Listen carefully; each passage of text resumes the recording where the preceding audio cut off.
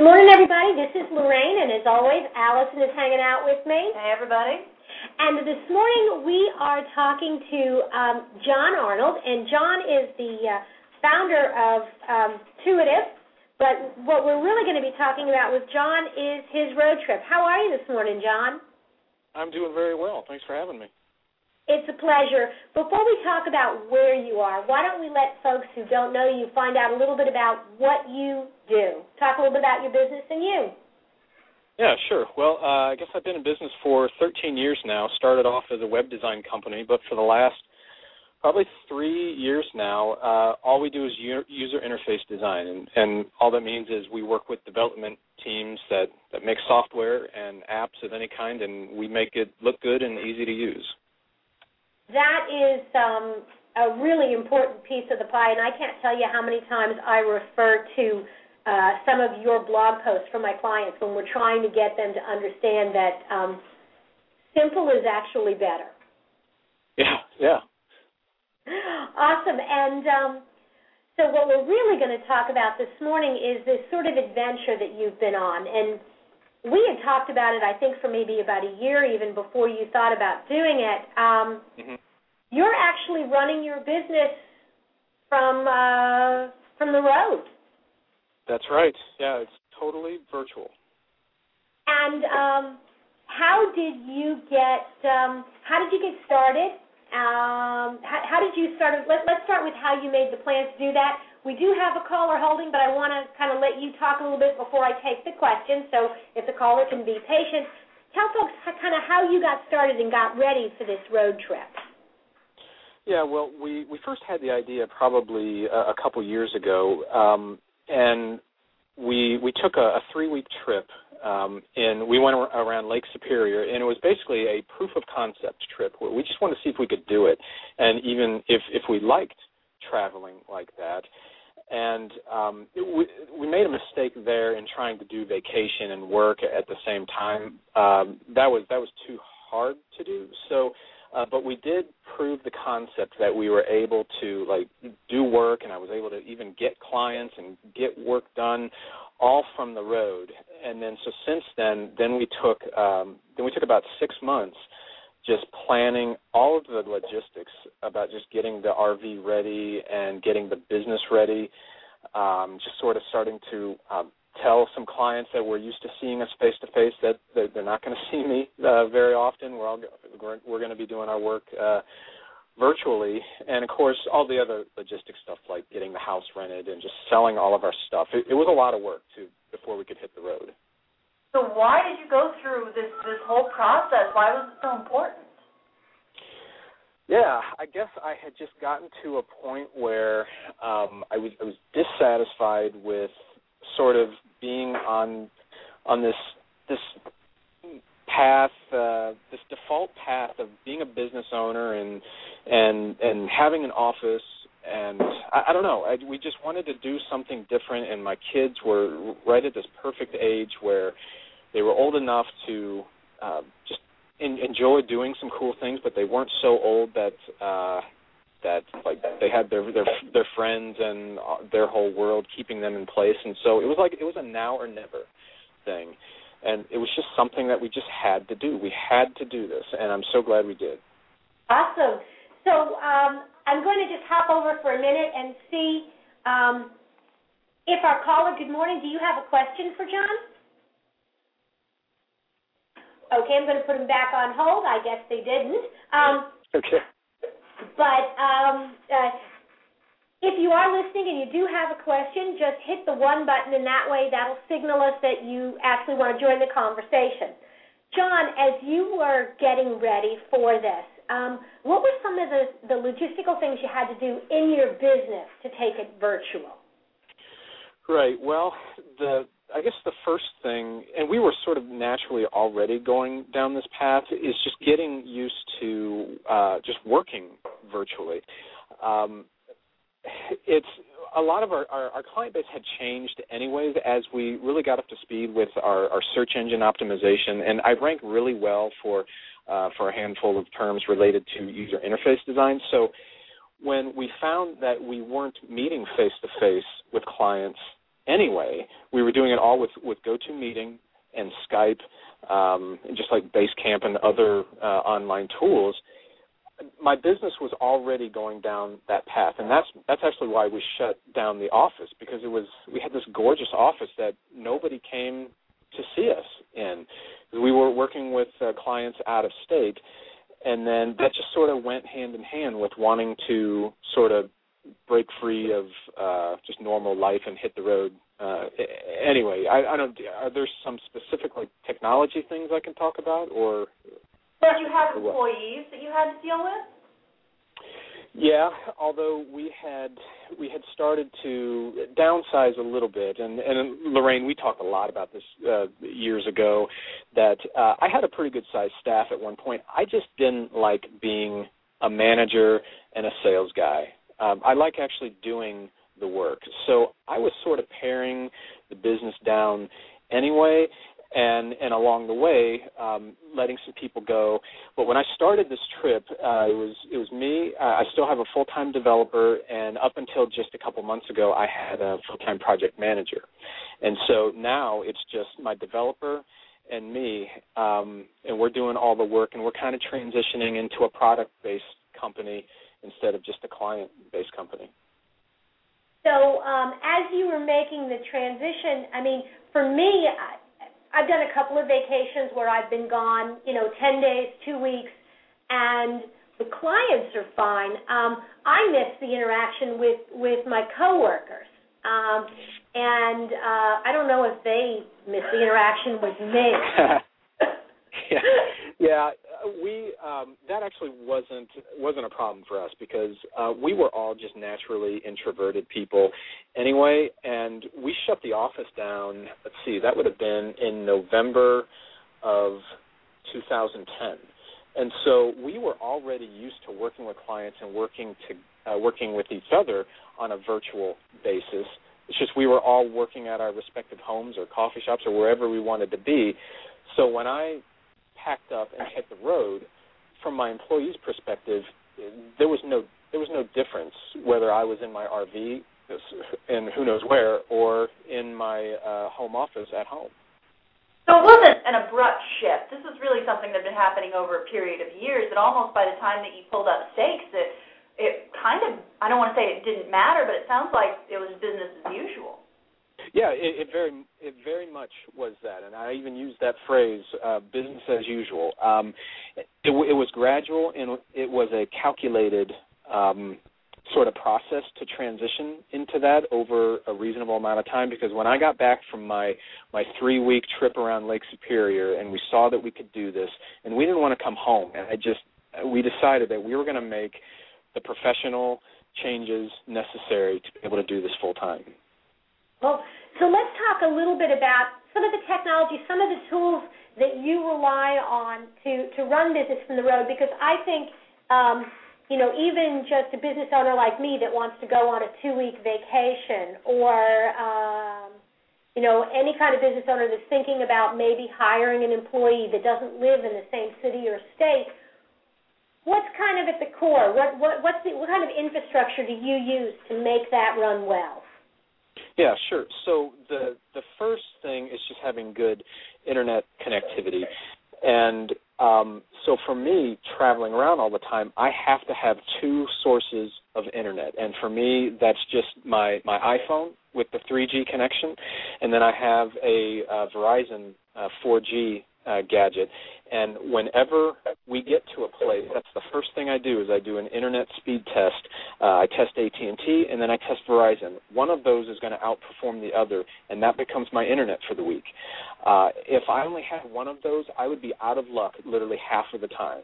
But by having 2 different carriers, it's very rare that I don't have good internet. And as far as tools, just having GoToMeeting to do screen sharing and virtual meetings like that, that's invaluable.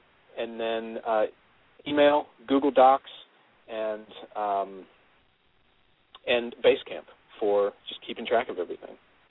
And what are some of the challenges in terms of managing relationships with clients and maintaining that relationship when you don't see them face to face.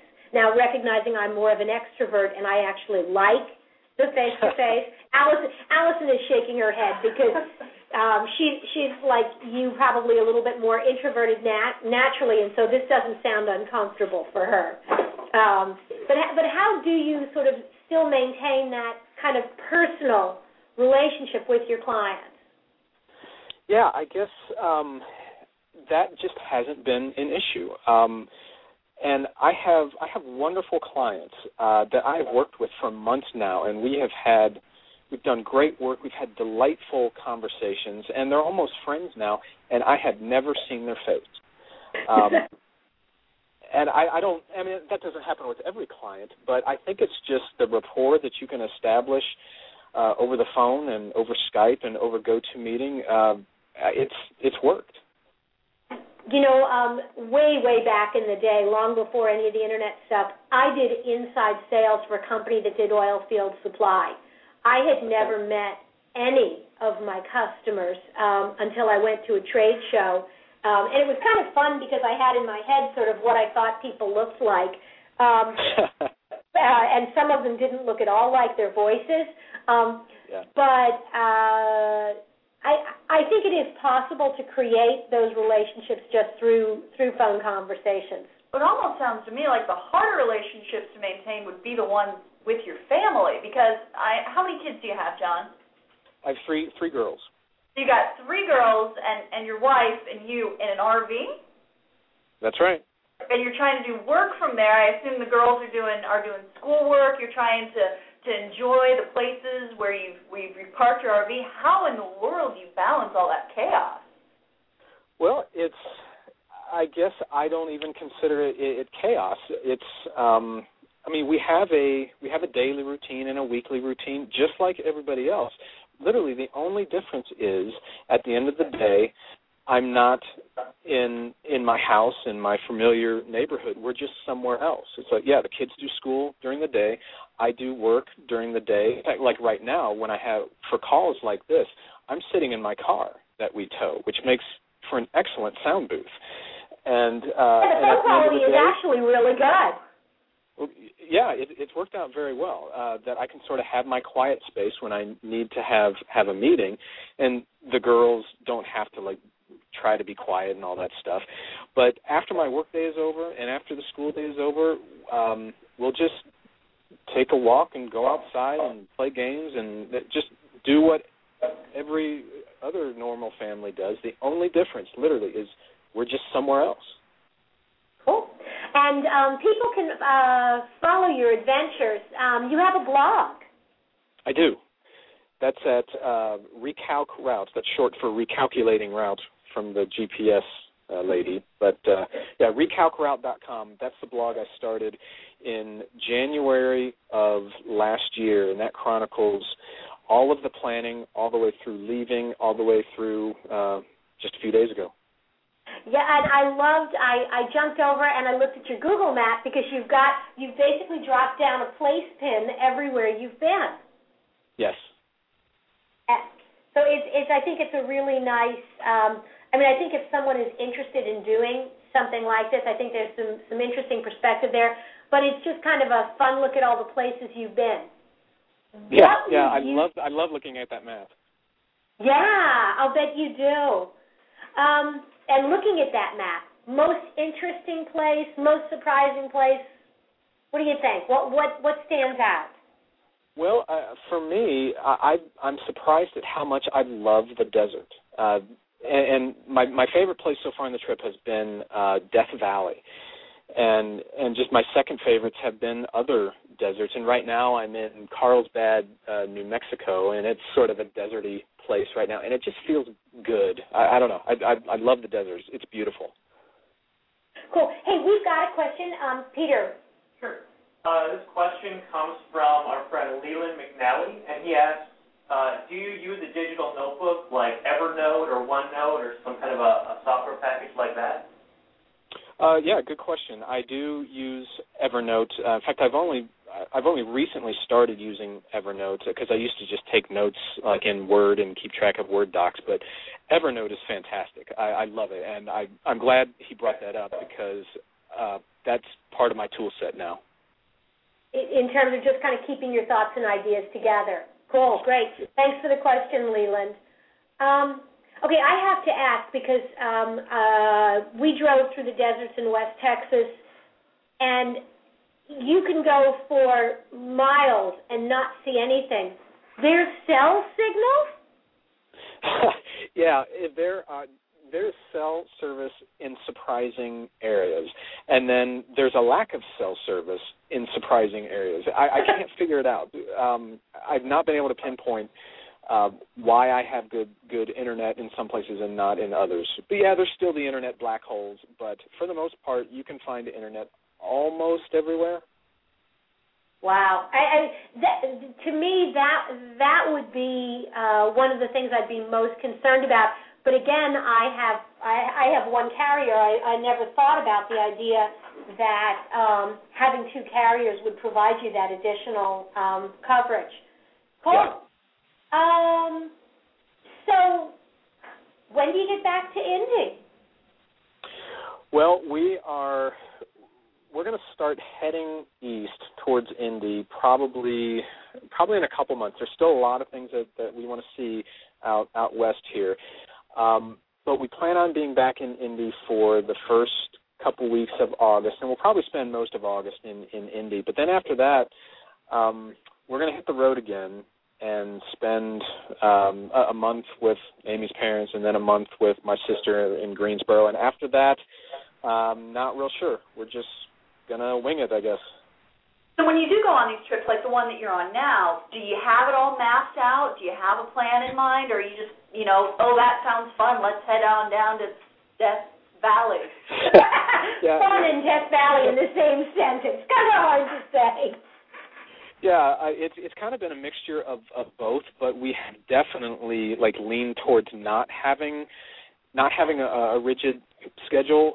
There's been a few spots or a few times over the last several months where we needed to be in a place for my wife has done a couple marathons, and so we needed to be in a certain town at a certain date for that, and we were sort of loosely scheduling our route so that I could be in Austin for South by Southwest a few weeks ago. And we're going to meet up with some family in a month or so, and so that's determining where we go. But for the most part, yeah, it's really where are we at, what do we want to see, how far can we go on a tank of gas, because we need to manage our gas costs. But other than that, yeah, it's really just where we want to go. So has the rising price of fuel changed how you feel about life on the road, or you think that this will be, whether it's year-long adventures, do you see this as kind of an ongoing part of how you're going to run your business? For the foreseeable future, yes. We won't do this forever, but we'll keep doing it until we get tired of it, and we're not tired of it yet. And as far as the cost of gas has always been too expensive, and it will always be too expensive. And as gas goes up, you just don't travel as much. So it's actually quite manageable. Cool. You've talked a lot about how you manage relationships with long-term clients and that, but the other side, the business development side, how do you get introduced to new clients from the middle of Death Valley? Yeah, that point right there is how my business has changed the most. Just rewind a couple years ago, I got clients by going to networking events and just meeting people, and just you know how it is, Lorraine. You go and you try to meet as many people as you can, and out of that, good relations come, and out of that, eventually projects and clients come. I've sort of been out of that mode for the last year and a half as my Google rankings picked up. I don't do any of that anymore. All of my business comes from Google. All I do is return phone calls now. People contact me having already found me and already sort of thinking that maybe I can solve their problem. So my sales process is a fraction of the energy of what it used to be. It's wonderful. Wow. That, I mean, it certainly speaks volume for a well-designed, well-constructed website that searches well. Yeah, and I've got to give some credit to Aaron at Deep Ripples for helping me sort of think through keyword strategies and just optimizing my content for the keywords that I want to go for. I mean, it literally changed my business. And awesome. I don't think I'd be able to do this trip without it. Cool. Well, this has been really great. We're going to switch over. I think Stephen Shattuck is on the line. Stephen? Good morning. Good morning. How are you? I'm doing good. And Stephen is calling in from, I'm guessing, a real office and a real desk with another half-baked marketing idea. Yes. This half-baked marketing idea is called Build My Starbucks. Okay. So, brands who monitor Twitter for tweets about their brand, they look for two things. They do it for two reasons. They look for people who have bad experiences with their brand and people who have good experiences with their brand. Would you agree with that? I would agree with that. John, what do you think? Sure. Yeah, I'll buy that. Okay, so I posit that there is a hidden third layer that brands are not monitoring. And this is a case of a person having a sort of bad experience, but it's not the brand's fault. Okay? So what's the most famous example of that I think? People who spill their Starbucks. Right? Okay. So we have a marketing idea around a puddle of coffee on the floor of a coffee shop. So it's basically a negative sentiment that's connected with the brand name but not caused by the brand itself.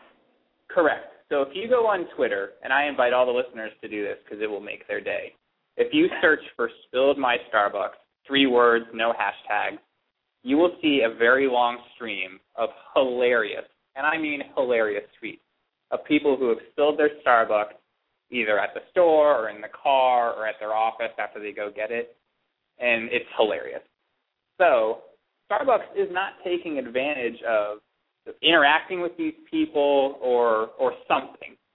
So my idea is, how can Starbucks connect with these folks in a meaningful way that maybe sort of makes light of the situation or increases sort of their brand equity with these people, because these are loyal customers who had a bad experience but aren't being sort of compensated. Now, if you spill your coffee in a store, I'm pretty sure the barista gives you a free drink.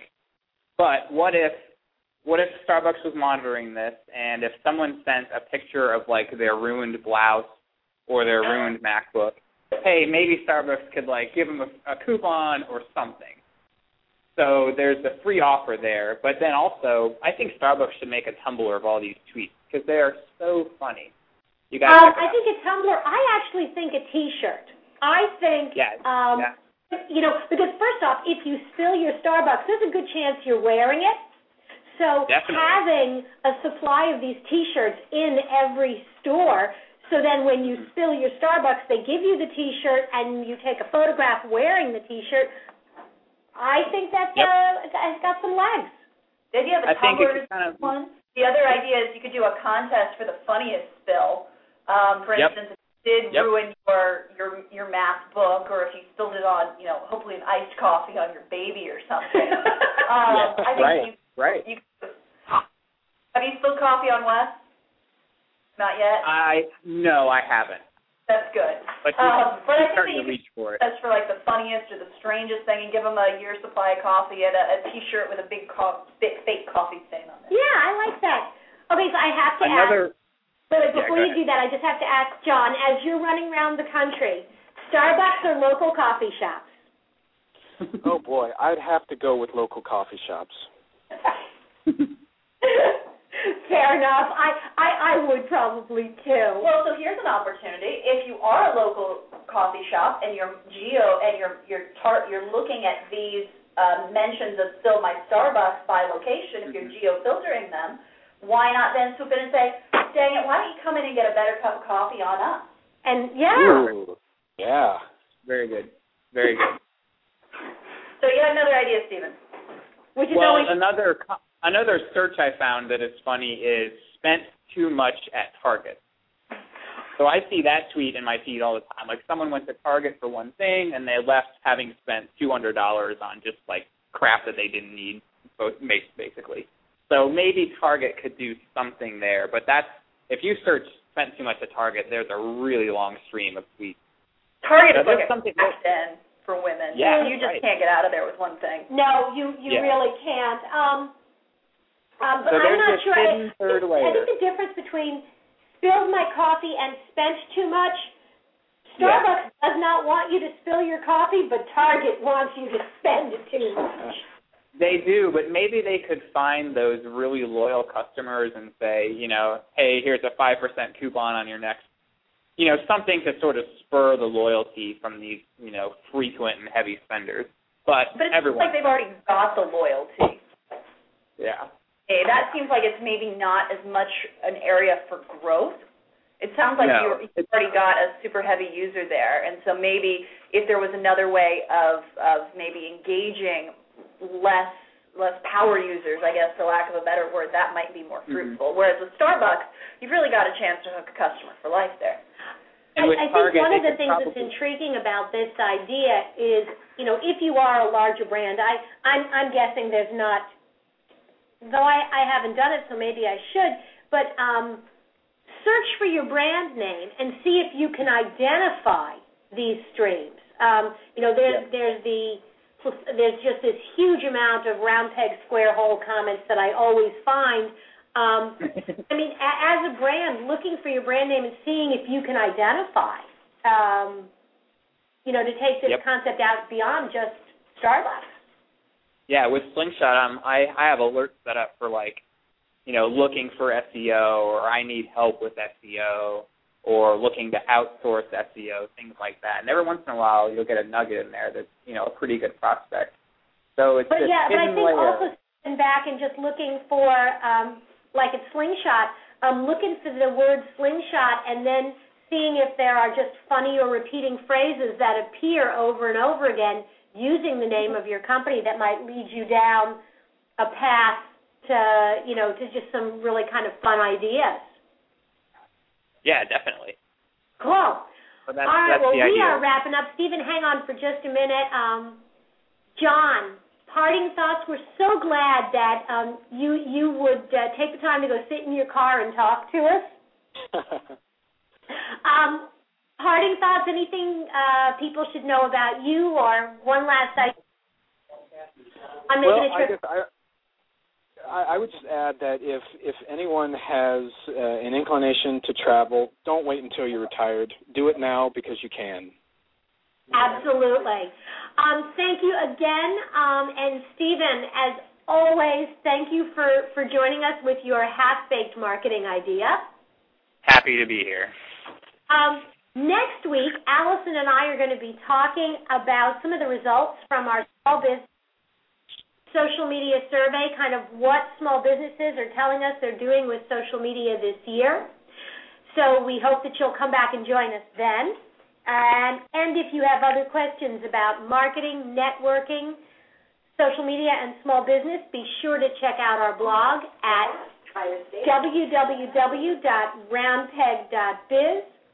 This has been another episode of More Than a Few Words. Thanks for listening.